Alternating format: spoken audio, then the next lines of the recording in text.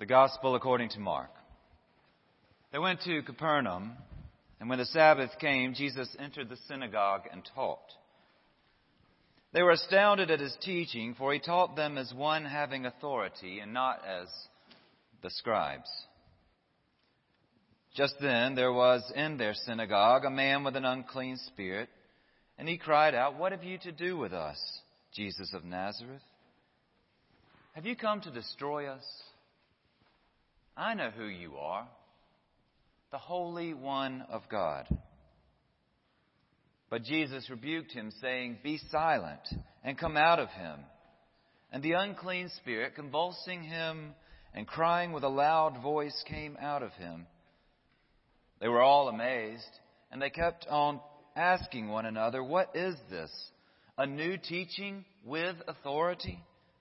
He commands even the unclean spirits, and they obey him." At once his fame began to spread throughout the surrounding region of Galilee. The word of the Lord. Thanks be to God. We went to synagogue every Friday. That's what we did. Despite being poor fishermen, our daddy always let us end work on Friday early so we could wash up and get there in time to, as he said, honor God. Most weeks it was the same man who talked about the same old stories. They usually had to do with our ancestors not honoring God or their griping during the Exodus. The rabbi tried to connect his teachings to our lives, but I never got the feeling he really knew how to fish, or what it felt like to come home with an empty net, knowing the family was depending on you. Every once in a while, the rabbi would come back from Jerusalem with a new joke. The best ones always started out, a scribe, a Pharisee, and a Sadducee walked into a bar mitzvah. But most of the time, the stories were so familiar that I could mouth the lines along with the rabbi. Those sermons were like a well-worn camel hair sweater. No matter how old it got, it still was itchy. One warm night, I was drifting off, my head nodding, and then startling awake, as you do, and then look around to see if anybody noticed. As my head came up, I saw a group of fishermen walk in. I recognized several of them, but not their leader. He was new. I knew he was their leader. I could just tell. He wasn't the first one in or the last. He didn't walk in as though he thought he were the man or needed an entourage. It was more like they were all together, but there was something about him that made me know he was the leader. It might have been the way they looked at him, or maybe it was just how I was drawn to him. There was something about him that even from afar made me know that he was different. Like he had something to teach us that no one else had, or something to give us that we'd never been given. His group stood there off to the side for several minutes, long enough for me to try to pay attention again to the rabbi. He was saying something about how we are set apart and how Moses' law helps us to keep our distinctiveness. I'd heard that one a few times before. While the rabbi taught, I kept glancing over to this new guy. Who was he? Why was he here? I wanted to know his story. I wanted to know him. When he finally finished, the rabbi that is, finally finished his sermon, there was this awkward silence that always happens whenever he's supposed to allow for someone else to come up and speak if they felt led by God. No one ever did. I don't know if they ever felt led by God, but no one ever did stand up. It's like they knew they'd better not. Who would dare speak after one of the official rabbis with all his training and credentials had just stopped? On the rare occasions that people were bold enough to speak, you could see the rabbis roll their eyes or whisper to whoever was beside them. Sometimes they seemed angry. I don't know if it's that they thought we'd all be wrongly influenced by these untrained speakers, or if what they shared wouldn't be worth our time. But it's clear they didn't want anyone stepping forward after they'd finished. So when this stranger did, it was like electricity went through the synagogue. It hadn't happened in so long, and now this guy that no one knew, someone who sounded like he might be from Nazareth or somewhere over there, dared to teach. I leaned in to hear what he'd have to say, all the while glancing over to see what the rabbi might do. I could tell he didn't like it. His eyes narrowed, his ears perked, his back stiffened. He was like a dog that spotted its prey and is positioning before the attack. The stranger didn't talk like a typical rabbi. He didn't say things like, as Rabbi Eliezer once said. He just said it. Like it was coming straight from him. Not a summary of what others knew, but what he knew. I could tell he knew what it was like to be a fisherman. And I could look at his hands and see that he knew what it was like to work. His stories confirmed that. He'd been a builder. He'd worked with the earth. He shared insights that he had while doing those ordinary jobs. He made analogies out of them. He took something as common as little sparrows, things we see all the time, and helped them to understand something about God and us. The next time a sparrow flies by, I'll remember that not one of them is forgotten by God. And as he said, that means I'm not too. God remembers me. He started saying that the kingdom of God has come near and that it's time for us to see the world as God sees it and to see others as God sees them. He even said that we are set apart for a special purpose, and that special purpose is to be a blessing to others, even to Gentiles. I could tell this was not sitting well with the rabbi. But before he had a chance to interrupt, Tuma walked in.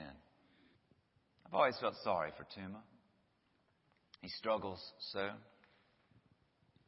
I admire the way the congregation has been patient with him when he has these episodes. Still, I wished he hadn't come that night. Not with this amazing man teaching with authority like we'd never heard. I didn't want anything to interrupt what was happening, and I sure didn't want this incredible teacher to be bothered by Tuma. I hoped that Tuma would sit quietly and not have an episode, and I wasn't the only one hoping that. People's eyes were darting between this new speaker and the rabbi and Tuma and back and forth. No one slept during that service after the new speaker walked in and Tuma behind him. Even Bernard, who always has to tell us at the refreshments after the service that he thinks better when his eyes are closed. Even he kept his eyes open that night. I thought the new teacher picked up on our concern about Tuma because he kept staring at him. His eyes never left him once he walked in. I didn't want Tuma humiliated and was beginning to lose some respect for this stranger. I mean, who is he really to single out a person with a problem that Tuma couldn't even help? Why wouldn't he ignore him like the rest of us did? And that's when the most amazing thing happened.